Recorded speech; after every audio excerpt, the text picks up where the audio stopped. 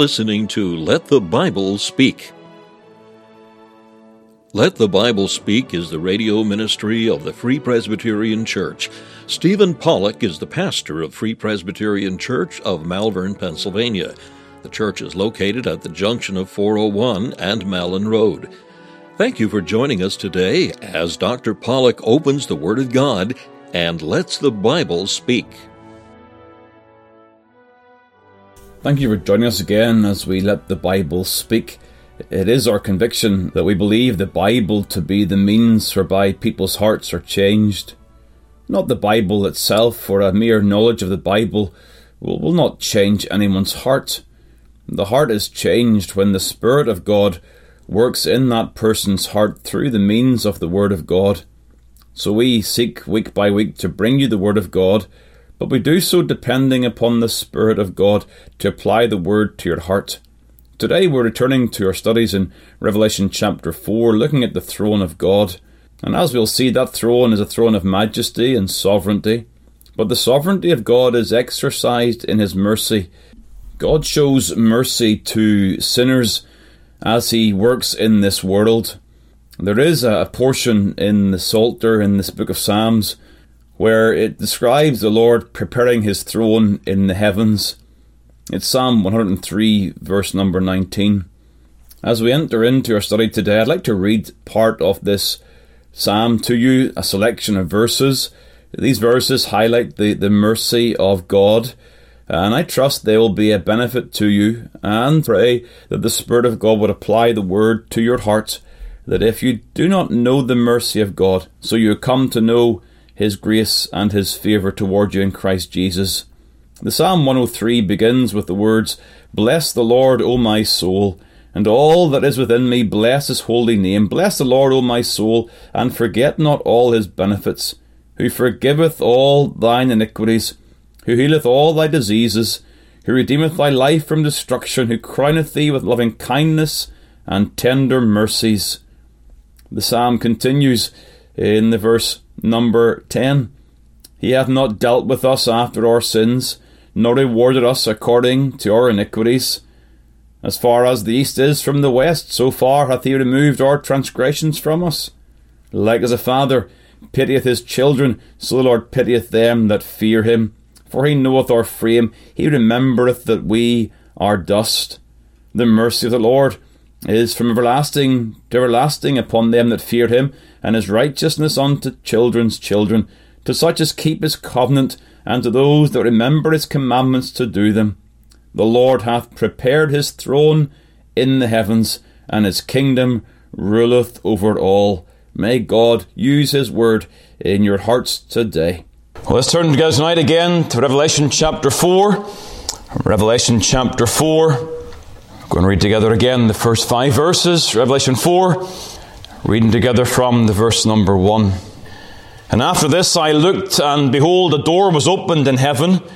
And the first voice which I heard was, as it were, of a trumpet talking with me, which said, Come up hither, and I will show thee things which must be hereafter. And immediately I was in the Spirit, and behold, a throne was set in heaven, and one sat on the throne. And he that sat was to look upon like a jasper and a sardine stone. And there was a rainbow round about the throne, in sight like unto an emerald. And round about the throne were 24 seats. And upon the seats I saw 24 elders sitting, clothed in white raiment, and they had on their heads crowns of gold. And out of the throne proceeded lightnings and thunderings and voices. And there were 7 lamps of fire burning before the throne, which are the 7 spirits of God.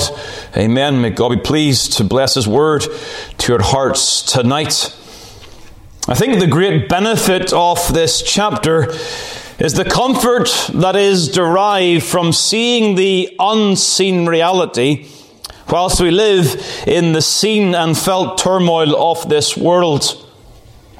We are seeing the unseen, but though it is unseen, it is very real. We have a tendency to presume that what we see and feel is what is real, but there is a reality in heaven, and that reality ought to bring great comfort to our souls. The churches in Asia to whom John is writing, are suffering persecution. They are suffering the effects of the fall in the world. Oh, yes, in a particular sense, due to the anger through the hostility of a Roman emperor, but in a general sense, they are simply suffering the effects of the fall. One of which manifestation is persecution for Christ's sake. And to these suffering churches, there are two things that are revealed to them in the early chapters of this book. First of all, we saw there is the comfort that Christ glorified walks among the churches. He knows them, He sees them, He knows their works, He knows their needs. He is the glorified Christ ministering to them in all of their troubles. And the second thing is what we see in this chapter, and that is the fact that God sits on the throne. The throne room seen in heaven is a display of the majesty of God. He that sat was to look upon like a jasper and a sardine stone. And the use of these precious gems, emphasizing the majesty of God, reflecting the words of the company in Isaiah chapter 6, Holy, holy, holy is the Lord God Almighty. The sovereignty of God is displayed in the throne. There's a throne in heaven, a throne upon which sits the Lord God.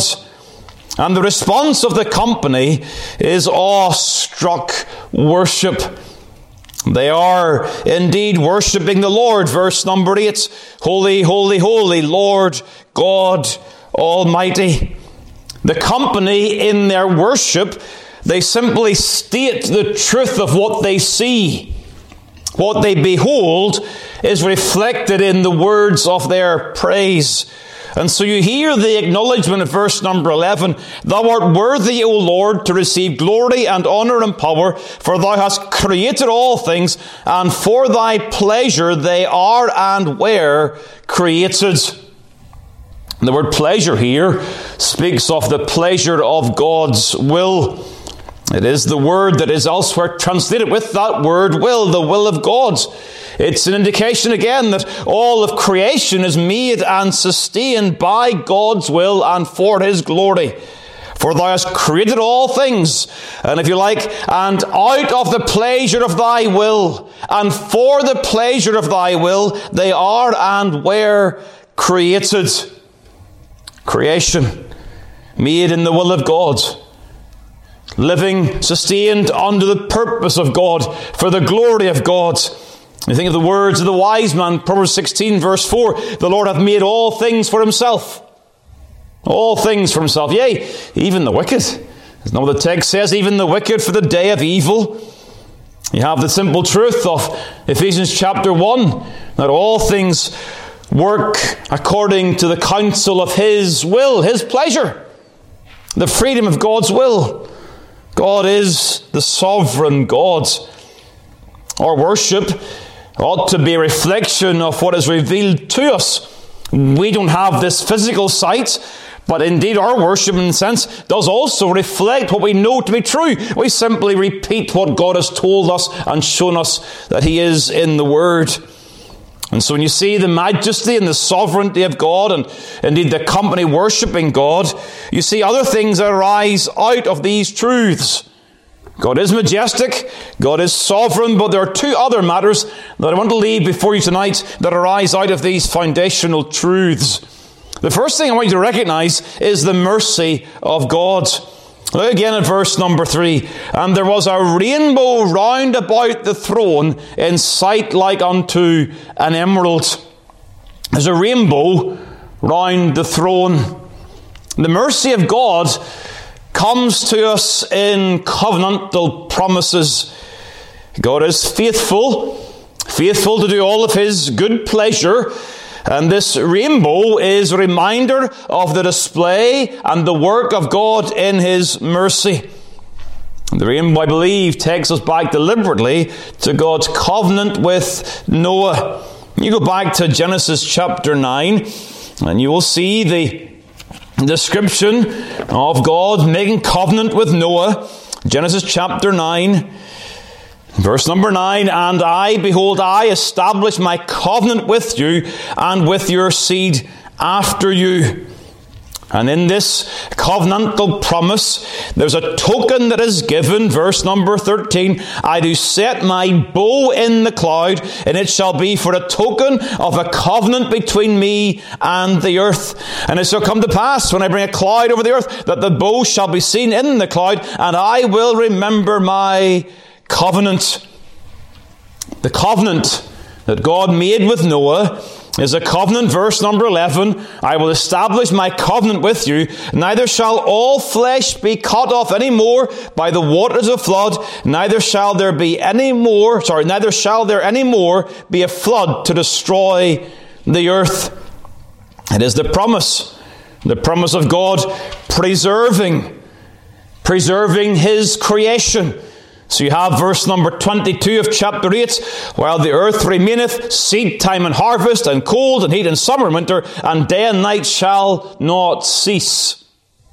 God's covenant with Noah is a promise of the stability of the creation in the providence of God.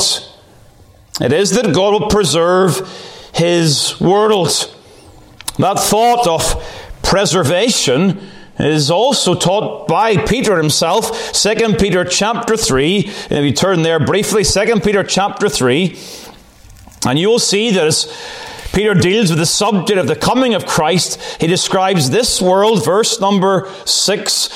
Then verse number 6 describes the world in Noah's day, whereby the world that then was, being overflowed with water, perished. But the heavens and the earth which are now, by the same word, listen, are kept in store, reserved unto fire against the day of judgment and perdition of ungodly men. Now here, Peter's point is that this world, like the world in Noah's day, is indeed ripe for judgment. Judgment will fall upon the ungodliness of this world. But what I want to draw your attention to is essentially this idea of the world being kept in store, being reserved, preserved. You see, when you see this in light of Revelation chapter 4, what you're seeing is that the throne room scene is a demonstration of, we can say it's quite literally, the overarching mercy of God. The rainbow surrounding, overarching the throne is an indication of the stability of the world in the sovereign control of God. You see, God's sovereignty does not make the preservation of the world necessary. What do I mean by that?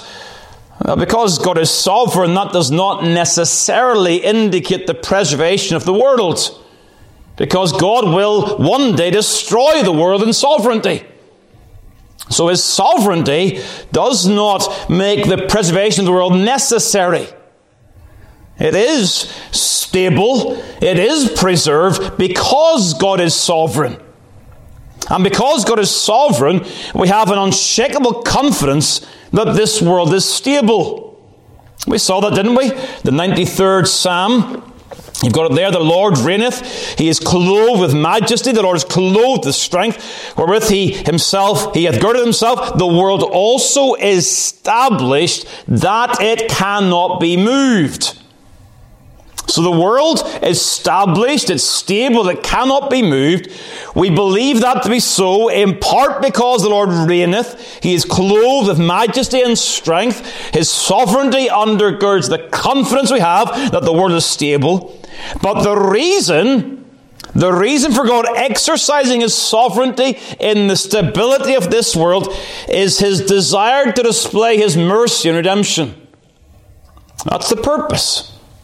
Okay, so the world is stable. We know that to be so. We have those statements in the Word of God, including the promise to Noah. God's sovereignty undergirds that stability. The world cannot dissolve outside the purpose of God. The world cannot be destroyed by man's will. The world can only come to an end by God's will. It is stable. But the purpose of that stability is the work of redemption. The rainbow over the throne emphasizes that the throne's working itself out in sovereignty is the display of God's mercy in redemption. It's not the only reason for God's sovereignty, but it is the scene that we read here in Revelation chapter 4. The rainbow is around the throne. And so we can say, this world is stable. And if I can borrow the language of the hymn writer, till all the ransomed church of God be saved to sin no more. Stable, until all the company of God's elect be gathered in. You see, the promise to Noah was in part the promise of Messiah. When God says to Noah, this world will not be destroyed, he is saying this world is the theatre of redemption into which Messiah will come and die upon this world to secure redemption. And also, from the point of the cross, this world is stable so that every single one of God's elect will be born and born again and brought into fellowship with the Saviour. This world cannot end until that day comes to pass. And so we pray and we preach and we have confidence in the knowledge that we do so in a stable world. That's a great confidence, isn't it? Because you read the news broadcast, or you watch the news broadcasts, and you read your internet news reports, and all you see is chaos and confusion. This is the unseen reality. There's a throne around which is a rainbow, securing the promise of God to execute his purpose in redemption without fail. Nobody can stay God's hand or say unto him, what doest thou? He will indeed redeem a people unto himself. And we are simply coming to God and saying, Lord, may your will be done and may your kingdom come. That's the mercy of God displayed in this throne room scene. And the second thing for tonight is the activity of God displayed in this throne room scene. In light of God's majesty and sovereignty, in light of his goodness, we then see the activity described in verse number 5. And out of the throne proceeded lightnings and thunderings and voices. And there were 7 lamps of fire burning before the throne, which are the 7 spirits of God. When you read this word, this text, you've got to think about the Old Testament parallels. So often said, well said, that you will only properly understand Revelation when you study it in light of the Old Testament language that's used in Revelation. And so what is the parallels? What are the parallels here in Revelation chapter 4 with the Old Testament? Well, what about the 7 spirits of God? Well, before we go back to the Old Testament, let me remind you again of chapter 1, verse number 4. John, to the 7 churches which are in Asia, grace be unto you and peace from him which is, and which was, and which is to come, and from the 7 spirits which are before his throne, and from Jesus Christ. And I trust you remember when we came to that text and looked at that text, we are seeing a blessing that comes from the triune God. These 3 persons of the Godhead, equal, co-equal, and co-eternal. The Father, which was, and which is, and which was to come, is to come. The 7 spirits, and the Son, Jesus Christ. These 3 persons within the Godhead. One God, 3 persons. And so the reference to the 7 spirits in verse number 4 of chapter 1, we saw, was a reference to the fullness of the Spirit of God. The third person of the Trinity. And that sense of the Trinitarian explanation for the 7 spirits of God ties in well with what we see in the Old Testament in Zechariah chapter 4. You turn back to Zechariah chapter 4 and you'll see a reference to 7 lamps. Remember the text in Revelation? What's he see? Well, he sees 7 lamps of fire, which are the 7 spirits of God. And in Zechariah chapter 4, and the verse number 2, it says, And said unto me, What seest thou? And I said, I have looked, and behold, a candlestick all of gold, with a bowl upon the top of it, and his 7 lamps thereon, and 7 pipes to the 7 lamps which are upon the top thereof. Here are 7 lamps.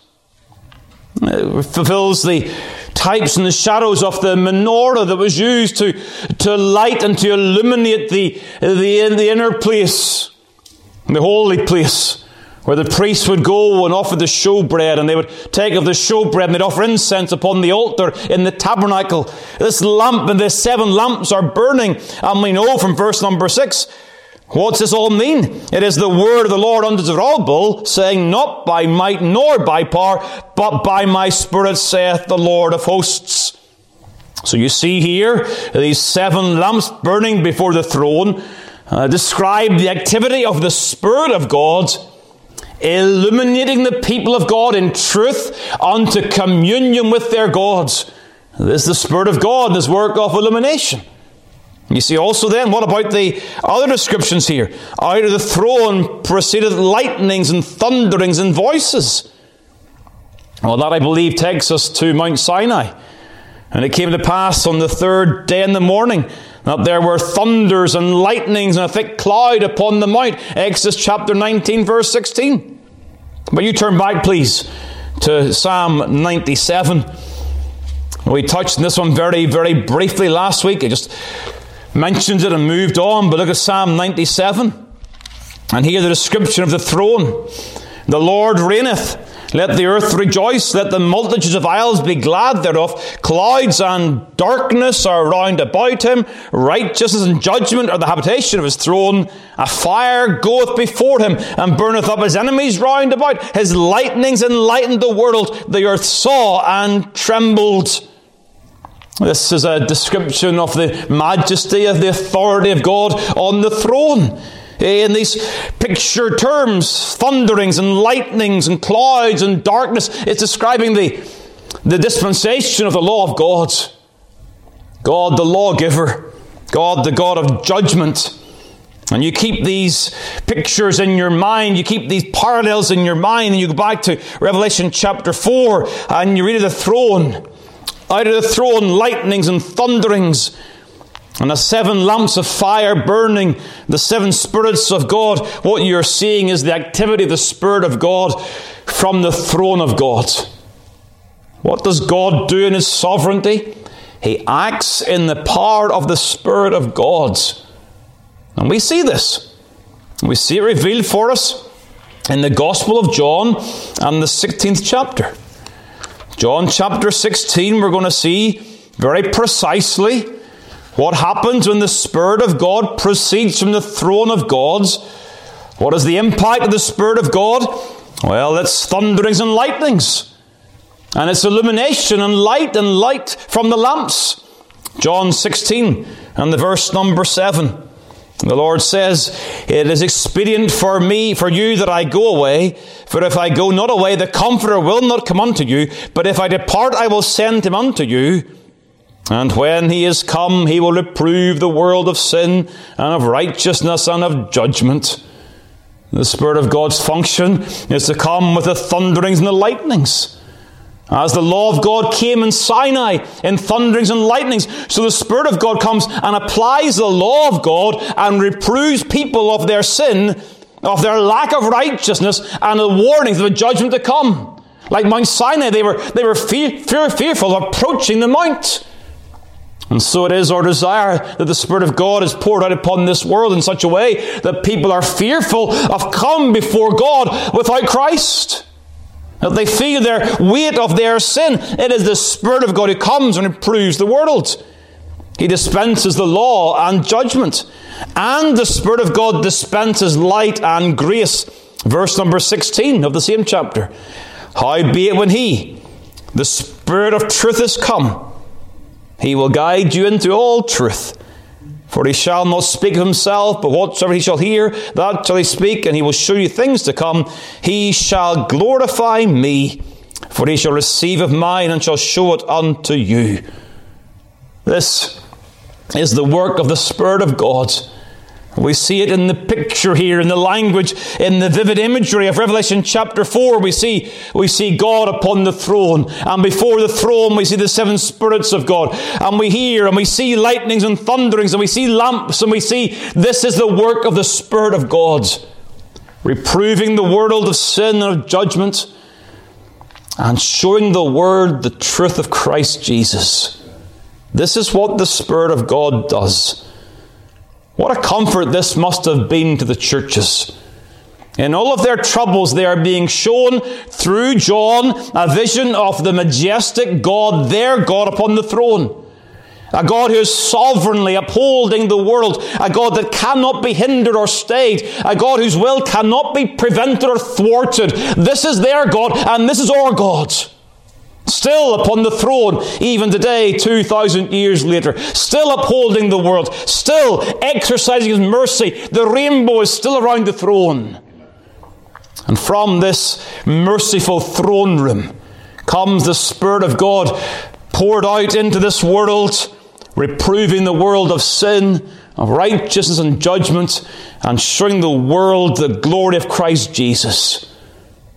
How can we not respond with the heavenly host and bow down and worship? How can we not respond with faith and confidence, praying to this God, realizing this is our God, to whom we come, and He is the rewarder of all that diligently seek Him. This is our God. And we have the rights and the access to approach His throne of grace. Cry out for the Spirit of God. These 7 spirits that are before the throne, to cry to God, send forth your Spirit into this world in our day, that our neighbours would be reproved of their sins, and that they would see the beauty and the majesty of Christ Jesus. We worship, we pray in faith, we live in hope. And we have that great devotion of love to our God. May we see the unseen reality. May God help us not to be distracted by all the things that we see that would seek to convince us that the unseen is not real. Oh, the unseen is real. And the unseen God is the one who rules over all of the seen turmoil of this present day and age. May God bless us in His Word tonight. Thank you for taking the time to listen to this episode of Let the Bible Speak from Malvern Free Presbyterian Church. If you'd like more information about the gospel or the church, please call 610-993-3170 or email malvernfpc@yahoo.com. We extend an invitation to all to join us as we worship the Lord each week. You will be made very welcome. The church is situated at 80 Malin Road, Malvern, Pennsylvania, at the junction of 401 and Malin Road. We meet for worship on the Lord's Day at 11 a.m. and 6 p.m. A Bible study and prayer meeting is also held on Wednesday evening at 7 p.m. We preach Christ crucified.